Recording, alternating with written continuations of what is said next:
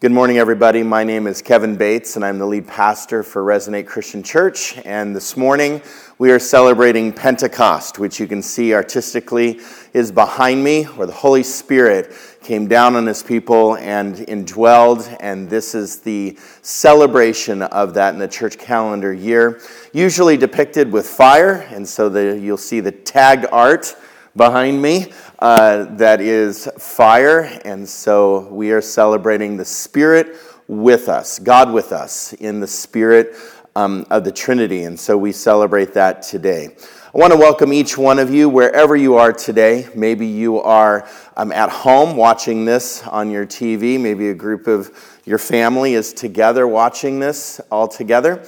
Or maybe you are on the move today. You might be working today or an essential worker today, or maybe just catching a glimpse of this on your way to something. And I want to just communicate today that we as a church, Resonate, we love you, we care about you, we love our community. I love you, I love our community, and we want to send a heartfelt I love you to you this morning. We want to hear from you, we want to hear your prayers. We want to hear your prayer requests. We want to know about your life. So if you desire to connect with us in any way, go ahead and join our Facebook page like that, or join our social media and fill out our contact card on our website, resonatelife.org, and you can get connected in several ways, and we can be praying for you and hearing about what you need prayer for. Every week, we are going to do this broadcast. We do have some changes coming next week that I want to announce, but every week we're going to do this broadcast where if you are at home or choose to stay at home, we want to provide this for you. We are going to continue with our Children Online program, and if you want to get connected with that, or our Kids Zone, contact Bethany Flug directly. Her name is listed on our website, and you can email her for a direct link. Also, our coffee time will continue right before the broadcast. So we want to continue this live stream with you, and we want to provide this for you. We do have a change coming up that we want to announce, and that is next week. We will be having live in-person gatherings starting next week in phase 1. But the instructions on that, I know that this is kind of funny to announce instructions on coming to church. But there will be instructions on coming to church that will be posted on our Facebook page, emailed to you directly. Hopefully, if you have our email, you have your email on file with us, that we are allowed up to 25 people total, including the volunteers, here in this building at a time. So we're trying to work within our unified statement that we've agreed to as churches all over the valley and really all over Oregon. We've all agreed to a unified statement that we are following the government mandate on how to open, and we're going to be unified in a peaceful way of how to do that. So we want to give those instructions to you. Look for those. They will be posted. We don't have those finalized, and so just know that we're going to be working on that over, tonight and also through the week, and so it'll be later in the week that you are given those instructions. All right, today we are continuing our sermon series with Micah. And today we're talking about doing justice. It is very fitting, and I think God ordained that today we talk about justice. And as I give this introduction, I want to light our Christ candle. And we light this each and every week to signify that Christ is with us, no matter what we feel, think, or maybe even believe at this moment, that is God with us, even in the midst of protest and riot and disruption and inequality, and I can't get that lit because it's a brand new candle, and this is funny. And so will somebody light the Christ candle for me? Thank you. Or grab a new, there's always something.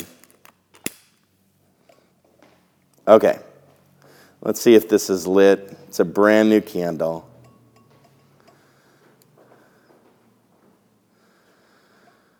Okay.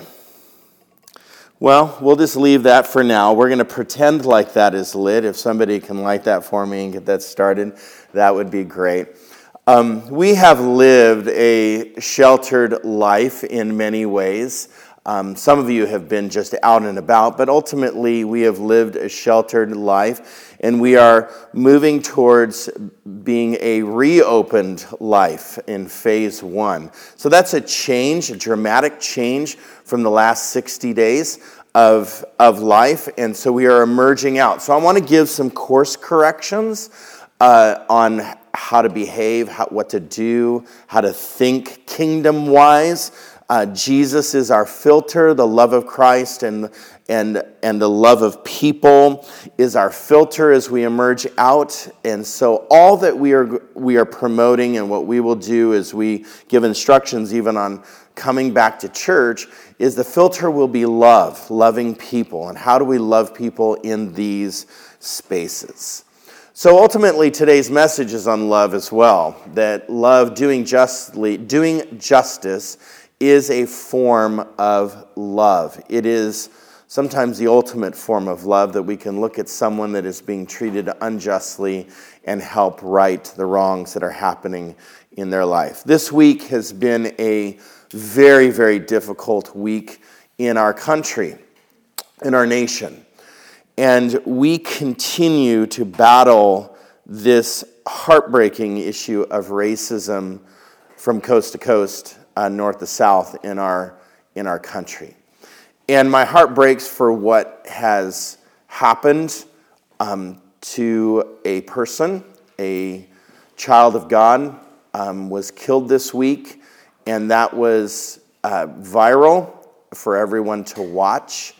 And so my heart breaks for George Floyd's family, and for the people, his friends, and the people that are around him that cared for him and cared about his life in a personal way. My heart breaks for all of those that are around them.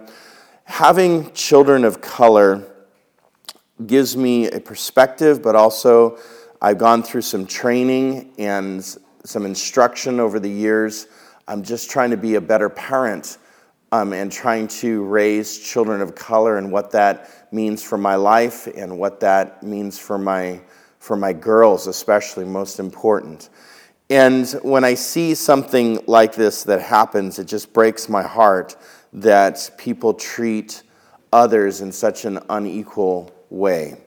And so I'm going to address it this morning in a certain way, and I want to give a statement of what basically, it'll just come from me, what I believe about what has happened. What has gripped our nation over the last months, just with COVID-19, is tiring. It's been tiring. People are in a lot of pain. And this seems like another thing stacked up on top of another thing. It seems that way. But I want to be clear that, yes, the last 60 days because of COVID-19, and I heard somebody say this is just one more thing. It's actually not one more thing. This has been going on continually since the first feet stepped on the soil of this nation. And I would have to say that this has been a continual theme and a continual heartbreak in our history. It's not just stacked up on top of a virus pandemic. It adds to and exasperates a lot of emotion, but it shows something very, very important. There's a lot of pain, and the violence that we see now and the riots and the protests that we see now shows that our nation is in a lot of pain, and shows that the African American community is in a lot of pain. And that pain is not just a year old. That pain is not 5 or 10 years old. That pain is lifetime after lifetime after lifetime old. This is a long-going pain. It's generational. And I would say that this time, yes, COVID-19 has made us reevaluate maybe a lot of material things. COVID-19 has made us reevaluate a lot of what we do and how we do it, and maybe the safety and the health of other people. But this event and this murder definitely taps into our ethics and our character and our values and our morals as a nation. And I think that as people, we have been reevaluating because of a virus. We've been reevaluating things. But I think that maybe it's time to reevaluate everything. And I think that it's time to reevaluate who we are as people, as a nation, who we are to the world. I think it's time to reevaluate how we treat our neighbors, just when it comes to how we speak about others, and how we treat other people in general and what we believe about others. So we feel, and here's a statement for us, we and I feel a weight of lament and grief and heartache and sorrow as we mourn this week for the killing of a person by the name of George Floyd. That is his name. He was a person, and he was killed. And I'm in mourning over that, and we as a nation, we feel a lot of anger. There's a lot of confusion. If you watch the news cycles, you will see a lot of confusion, but yet that there is also a lot of fear that takes hold during these moments in our history. George Floyd was beloved by God. He was made in God's image, and he's infinitely valued as a person. And we witnessed, and if you watched the video, you personally witnessed an utter disregard for his infinite value and his created by his Creator, his humanity. So it is right and it is good that we would stop, we would think, we would reflect, and we would hold space to honor him as an individual. This is a tragic injustice. We are seeing historic unrest that has gripped even our metro community, and we have watched evils in our society speak out, say things, and do things, and the evils of society are at work. So as God's people, we cannot ignore or be silent about such a wrongdoing. We have a responsibility to offer peace. We have a responsibility to offer hope that is only found in Jesus Christ. And we can offer that hope to people who hurt, and people who are confused, and people that are in fear. So I want to take a moment of silence to honor George Floyd. Maybe you can offer a prayer for the family, but I just want to take a moment to spend in silence to honor a person's life.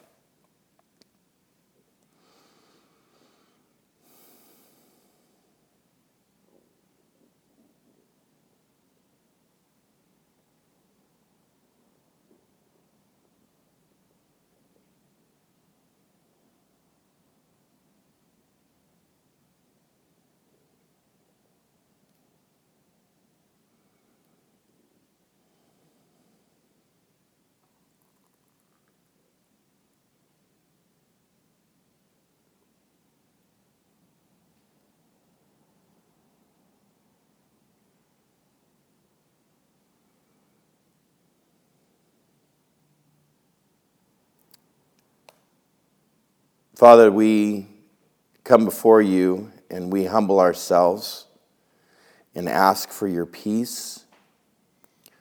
We ask for your justice. We ask for your love and your mercy. Lord, we come before you and we are many times lost for answers in situations like we face. So, Lord, you have divine providence. You can right wrongs and reconcile even the most distant of fractions. And so, Lord, I just pray that you would heal our nation, that you would heal your people, Lord, and that your love would be shown and experienced to those that are hurting deeply today. So, Lord, I pray for especially the African American community, Lord, across our nation, that have lots of mourning and fear and pain. I just pray for your love to as your Spirit came down and filled your people. Lord, I pray that your Spirit would fill your people and that your love would be shown and experienced, Lord, in intense, amazing ways in the African American community. So, Lord, we love you. We just ask for your intervention. In Jesus' name, amen.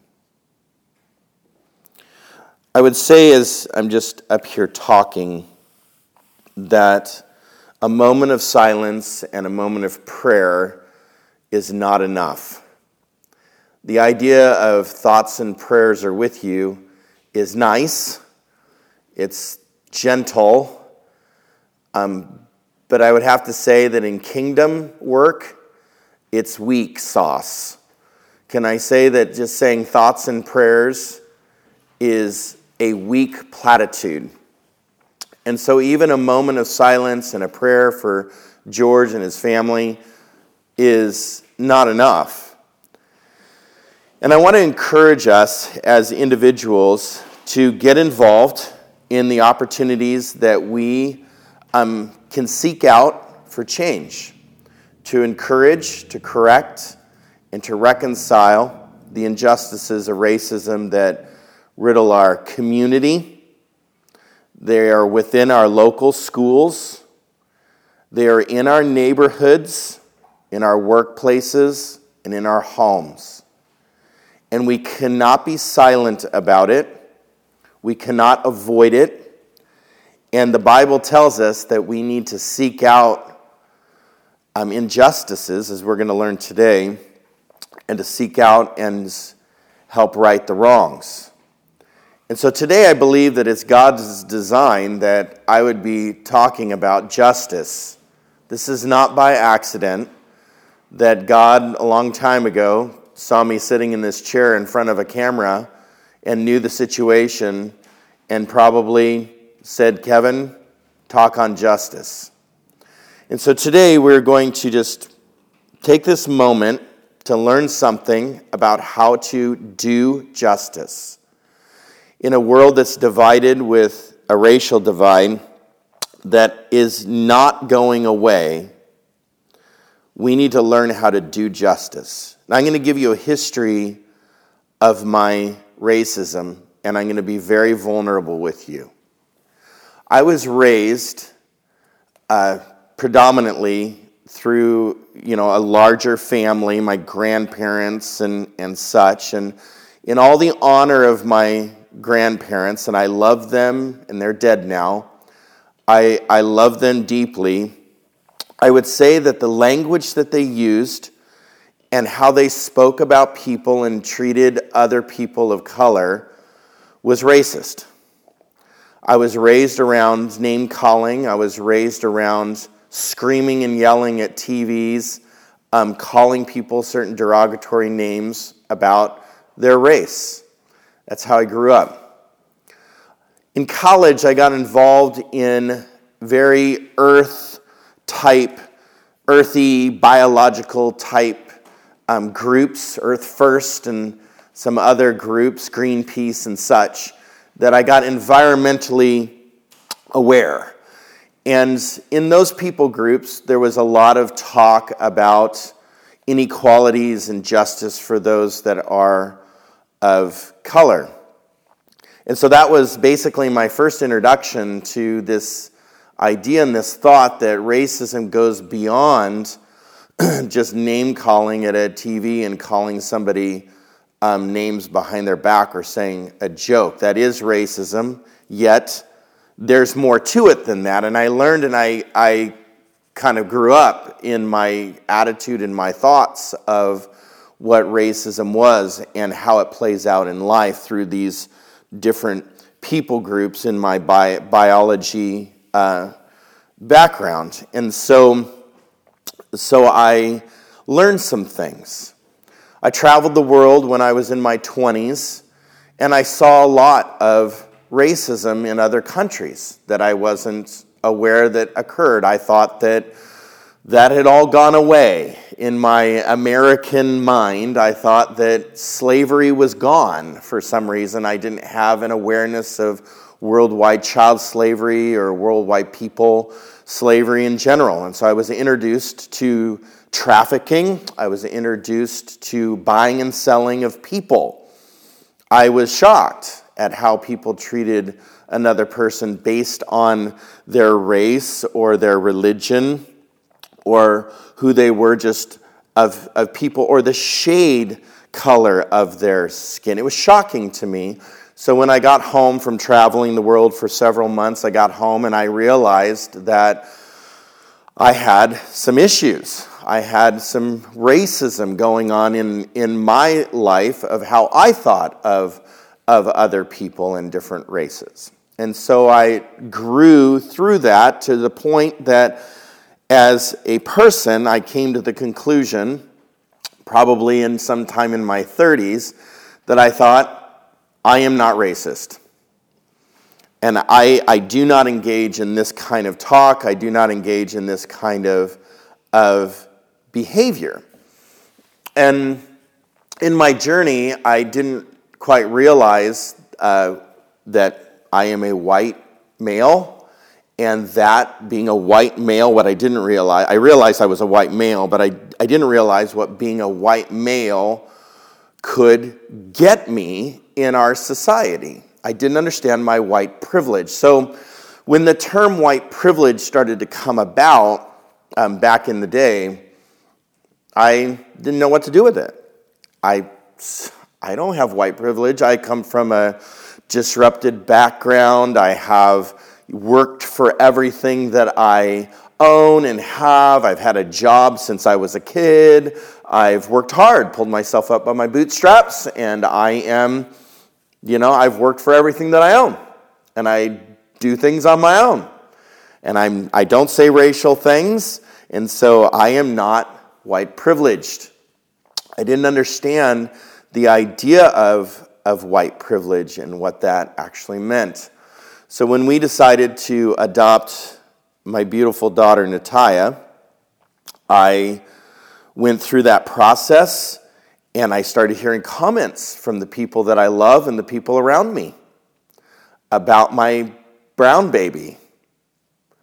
And I was shocked that I am a white male married to a white female and it's abnormal to have a brown baby. And I did not quite understand why people had that view of me, that white couples are supposed to have white children, Kevin. Don't you know that? And these comments did not necessarily come from distant friends and distant relatives. These came from the people that I ministered with in church. And I was shocked that I wanted to adopt a child, but I almost felt like I couldn't and didn't have the authority or didn't have the blessing to do it because of what was spoken about it. So my one family member that will remain nameless had some very derogatory things to say about me and my plight to adopt a child. So that kind of solidified that I wasn't racist. I am not racist. And I held my 2 feet on that foundation. I'm not going to be that way, right? So years pass, and the idea and thought of who is now Pau, Kamita, my second daughter, literally a decade later, we decide to adopt another child. And in the adoption process, they made us go through racial sensitivity training. I don't know if any of you have been through racial sensitivity training, but it is an eye-opening experience. When you basically walk through 1,000 questions about your preferences and your privileges and what you think is important and not important in life and what you think and how somebody should be treated and not treated and what's just and what's unjust. It was an eye-opening experience that I got in a car and Amanda and I just probably cried. We just didn't even know what to do with how we had missed all of this information and missed the boat when it came to our microaggressions or whether or not we were holding off microaggressions from other people. And so, yes, I experience microaggressions with my daughters. I see it in front of me. I don't experience it. It's not towards me. It's actually, I witness it. And now I have the opportunity to do just in the unjust. So my eyes were opened bright and wide when it came to my own racism. So I entered into this season where I was going to learn and grow and submit and listen to people that could teach authoritatively me about how to grow through my shortcomings. And so I went to Race Talks, which was a downtown Portland group that had these talks where people of color would then have a talk, and then we would sit at round tables and we would discuss the topic at hand. And again, my eyes then were, wide at that moment. And then when I went through Race Talks, my mind was blown. Well, my mind was blown about the statistics. My mind was blown about how people treat other people. My mind was just completely blown. I just could not believe that our nation was this ripped apart still in racial division. I had the attitude, probably like many people do, that slavery went away in the 1800s. And in the 1960s, segregation and racism came to an end, right? And there I'm sitting in Race Talks with my mind blown going, there is very little, if not any, progress made with this subject and this evil in our society of division.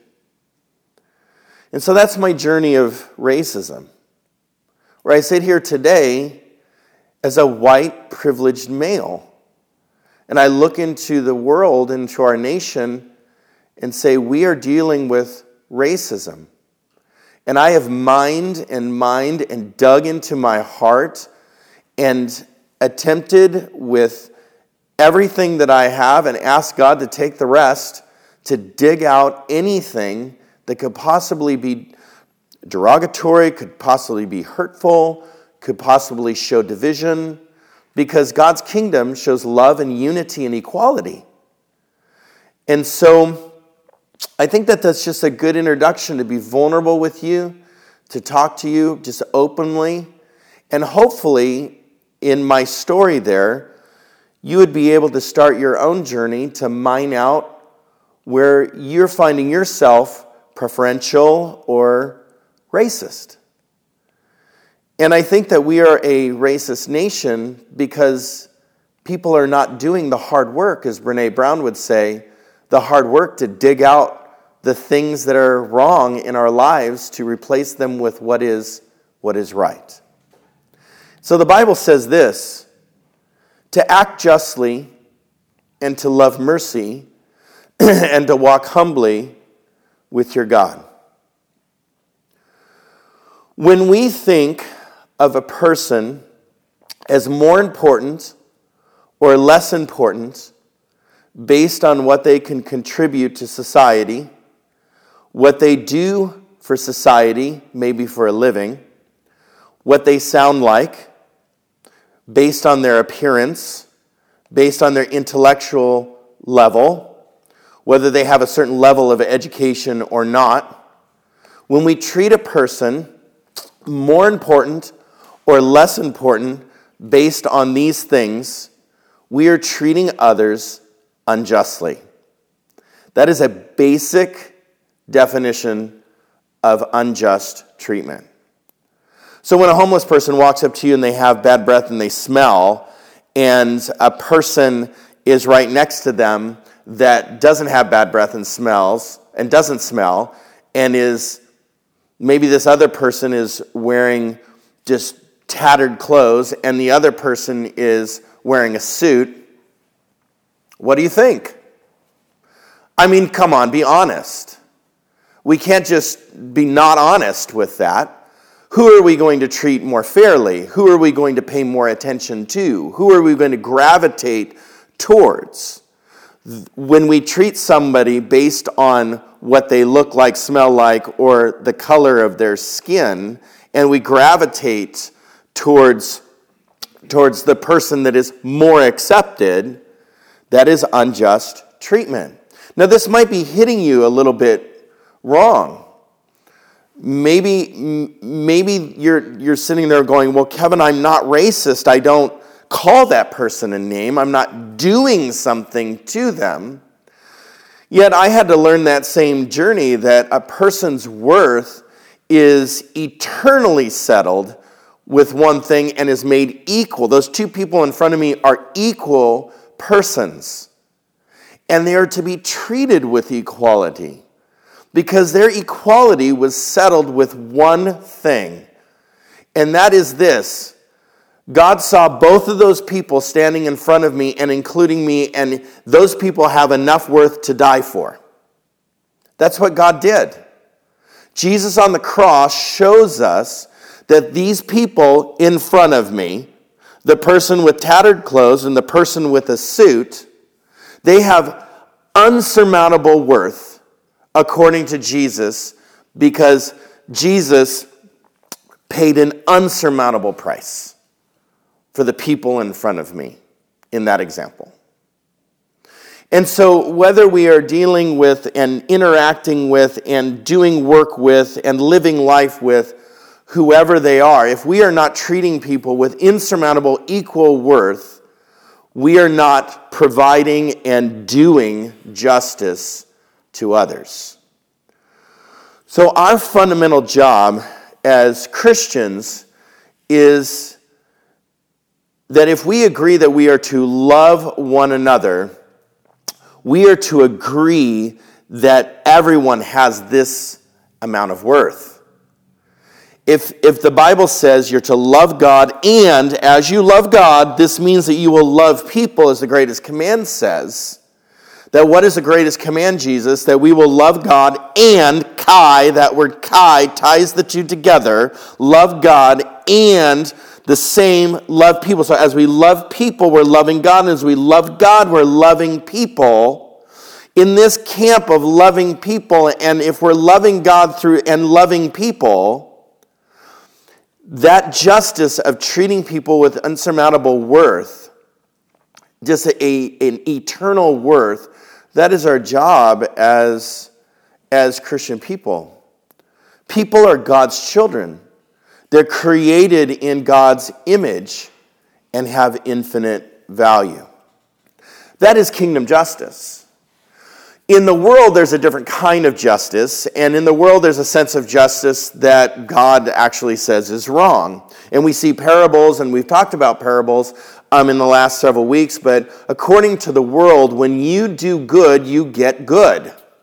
When you do good things, you get good reward. When you do good at work, you get a good paycheck, right? So good is rewarded with good. When you do bad, you get consequences to those behaviors. When you do bad, you get bad. When you do bad at work, you get a bad paycheck. Illustration. But yet in the world, this is subjective. What is good and what is bad?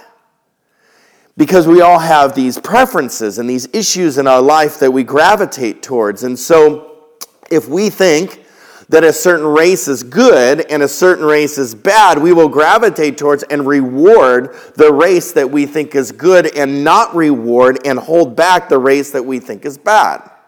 This is the world's justice. This is what the world has called justice. And so when you don't make a certain amount of money, you are thought of as a certain level, or if you have a certain education, you're thought of as a certain level. So your status in life and what you're able to achieve compounds the world's justice. And so if you're highly educated, you make lots of money, and you have a beautiful house, and you have, the perfect family, and you have a smile on your face, and you post this all on Instagram for everyone to see, that is good. Yet if you don't have access to Instagram because you can't afford the internet, that is bad. Do you see the difference? Yet what is really awful in this, when it comes to the idea of privilege in these two examples that I just used, right, is inequality, and where white privilege comes into play is you have a white person and a person of color. And maybe they've worked just as hard as I have. They've done all the things that I have, yet they end up in a different place because of their race. They end up making less money. They end up with a different job. They end up not being able to do and have opportunities and experiences that I have had, basically based on the color of our skin. Well, in kingdom, that's unjust. But in the world, the more opportunity and success you're perceived to have, that is just. That is just. You do good, you get good. But if you're perceived bad and you don't have, you're considered bad. And so in the kingdom, since people have insurmountable worth, they need to be treated as such to have insurmountable worth. They need to be treated with that kind of worth, and the judgment being left to God. So every person deserves to be treated with, regardless of their intellectual level, regardless of their education level, regardless of how they appear, the color of their skin, what they can accomplish or can't accomplish, whether you approve of their lifestyle or not approve of their lifestyle, whether they are gay, whether they are straight, whether they are white or black, whatever the issue that is rumbling around in our heads that we agree with or not agree with in our life, everybody in the eyes of God are equal with unsurmountable worth, eternal worth, and children of God. Period. Is that an amen to my two people in the crowd? Amen. Thank you. We are to treat people as such because Jesus died for such. And it's our job to agree with that truth. That whether that person looks a certain way and acts a certain way, they have worth, eternal worth that Jesus was willing to die for. So this idea of doing justly, doing justice, is next level stuff, because most of the time I think that to do justice means that I just avoid unjust behaviors myself. And that's the camp that I was in over here, right? I don't speak bad about people. I don't deem people and say derogatory jokes and mean names and all this stuff. I'm not like them. So my justice is based on society, and as long as I'm not doing unjust things, therefore I'm just. I'm doing justice. Well, if you look at kingdom justice based on Micah 6:8, you'll see this word in Hebrew called asah. And asah means to make justice. I would say that it's not mistranslated. To do justice means to make justice. And so to do and to make is kind of a double meaning, that we do just things, but we also make justice. We create justice. There's an aggression in this word that means to seek out unjust things and to make things just in life. We don't just sit there passively and say, well, I'm not doing anything wrong, so therefore I'm not wrong. That's not the Christian plight. That's not the kingdom justice. Kingdom justice, friends, is Micah 6:8, where we make justice. We are the kingdom on earth. And the church is to be the example of equality. There's no Jew, Greek, male, female. There's everybody's equal in the sight of God with a huge eternal worth. And so when we go out into the world, we are to be that example of kingdom. We are the kingdom. We are to be the kingdom and to make this justice. And so when we look at unequal issues and we look at inequalities between males and females and races and wages and all these things that we're dealing with over the last handful of years, we are to enter into those conversations and to make the wrongs right. That is our job. That is kingdom work. Think about what Martin Luther King said here. And thank you, Sharia, for giving me this, because this is an incredible statement. Martin Luther King said, "I have almost reached the regrettable conclusion that the black person's great stumbling block in his stride towards freedom is not the white citizen's counselor or the Ku Klux Klaner, but the white moderate who is more devoted to order than to justice, who prefers negative peace, which is the absence of tension, to a positive peace, which is the presence of justice." I would say that we have lived that. We have lived the negative peace. We have lived in our society where, well, we're not a Ku Klux Klaner and we're not yelling at the TV derogatory names at all the races that come on the screen, and we're not screaming and yelling in the streets, and we're not trashing people's homes that are people of color. We're not doing crazy things, yet we're not making justice. We are a passive, negative bystander of peace. So in our kingdom, the kingdom justice means that we look and find opportunities to make peace. Otherwise, we're just peacekeepers. And peacekeepers, they're just yucky. Like keeping the peace is like sweeping under the rug. And that's just yucky to me. I just sit there and go, why are we just sweeping things under the rug? Can we just get that pink, huge elephant in the room and talk about it so we can grow up? And I just look at that in my own personal life and with my friends and family, and I go, why can't we take it out from under the rug and not just be peacekeepers, but as the Bible teaches, we are peacemakers. That we live in the awkward. We live in the hurt and the pain, and we work through the issues. And when we come out the other side, we are at peace, we are unified, yet we are changed. Yet we are changed. And that is what we're dealing with when it comes to racism, with gay inequality, with transgender inequality and opinions about that, female inequality, inequality of wage.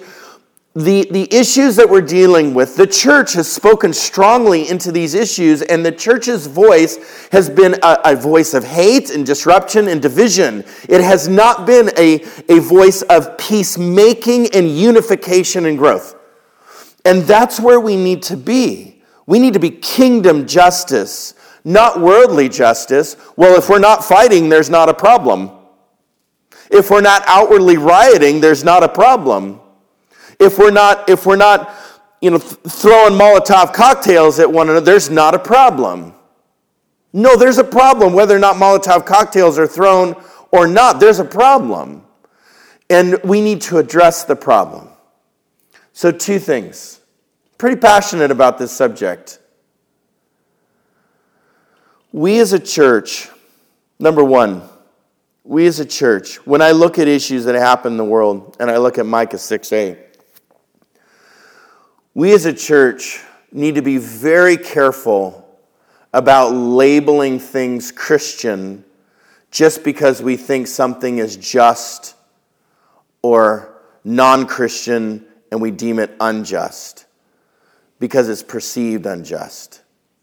We need to be very careful about how we do that. We are to treat people with insurmountable value, and if that is not happening, it's unjust. It's unjust. If we're just out name-calling and we're just out saying, oh, those people, and that's unjust.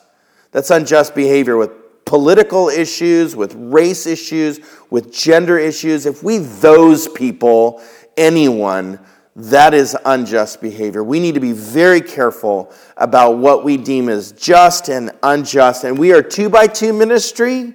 We need accountability with that. We need a plurality of leadership to speak into that. And that leadership needs to include the people and the races and the genders that we're talking about.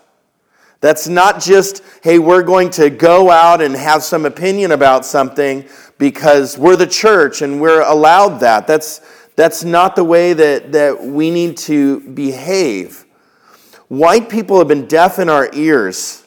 We have been deaf in our ears towards race issues. We are not listening, and we need to sit at the table and listen and hear the pain and work through some of these things. And when we come to the conclusion that something is just or unjust, we need to start with ourselves, and this is number 2. We need to look at ourselves and pull a Gandhi, where we need to be the change in the world that we want to see. We need to change ourselves. How do we do this? We need to dig it out. And this is the hard work. This is the snot-nosed, booger-tear, carpet-gripping moments, right? Where you realize that you've been so wrong and that everyone that spoke in your life, and maybe daddy, mommy, grandma, grandpa, aunt, uncle, they all spoke certain truths into your life, and all of a sudden you realize that you have generational issues in your life of inequality. Maybe that needs to be a snot-nosed, booger-tear moment on your carpet. I don't know. But we need to dig it out. We need to mine the racial biases in our life, in our own life. Dig out preferences, dig out opinions, bring things to the surface of how we categorize people and people of color. We need to take a hard look at how we were raised and how God has told us to be. How we are raised and how God told us to be usually, 100% usually is different. And so how God told us to be is equal treating, insurmountable, eternal worth to people, loving people for exactly where they are at and who they are because they are a child of God. And digging through these issues, putting them, all that trash out for us to look at, not all of us, but you to look at. And maybe you need help with that. And maybe you need counseling for that. And maybe you need to talk to people about that. And maybe you need to do what I did and go to racial sensitivity training and sit at a table of race talks and listen to the pain and realize, wow, I have missed the boat. And when you dig that out, we need to repent of it. 100% change the direction of our attitude and our mind and be renewed of our mind like the Bible says. We need that in our life, and we need to take a hard look. And then we need to communicate loudly. And I have communicated loudly from this pulpit, female equality. All gender is equal in the eyes of God. All races are equal in the eyes of God. All people are equal in the eyes of God. Every person on this planet, whatever they're doing, whether you agree with it or not, are children of God and have insurmountable worth because Jesus died in an insurmountable way and showed us that kind of grace, love, and justice.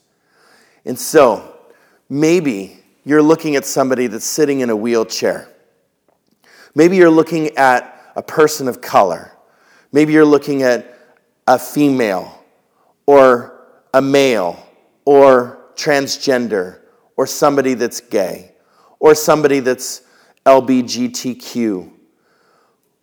Whatever, whoever, if we are not showing worth and value to people, we are not in kingdom justice.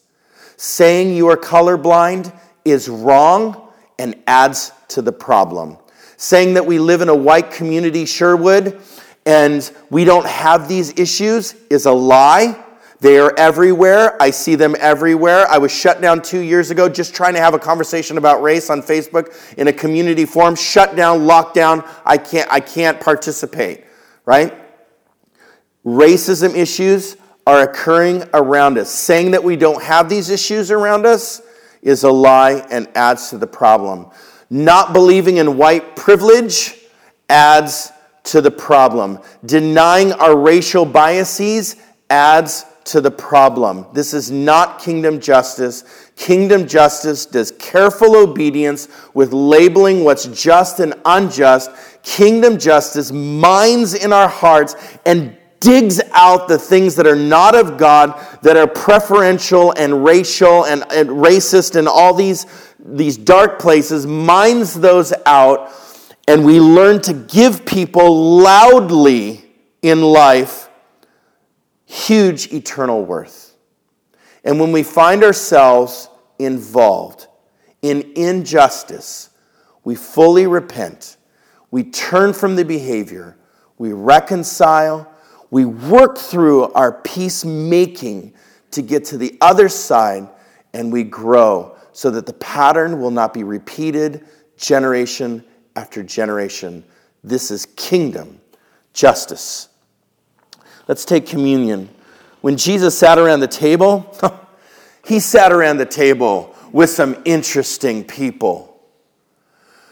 He sat around the table, and there were people there that he would be deemed unclean for hanging out with. And so, he said, with my body is given to you, do this in remembrance of me. You're forgiven, you have grace. Now go and love the world and make disciples. And he said, this is my blood. Do this in remembrance of me. Go and make disciples. And when we make disciples, we make justice. We make kingdom justice. Let's take communion together. Father, thank you for just a simple verse of Micah 6:8 that is so profound and means so much. Help us, Lord. Help us as a nation. Heal our nation. Lord, heal us, Lord, as people, individuals. Help us to mine out the issues that are holding our community, Lord, from loving people and having freedom in Christ and learning to treat people with equality. So, Lord, we love you. I pray that your grace would shine and your spirit would just cleanse, Lord, just cleanse these dark places in our hearts. Lord, that your spirit, Lord, would live inside of us, that we would be living, Lord, examples of your justice. So, Lord, we love you. In Jesus' name we pray. Amen.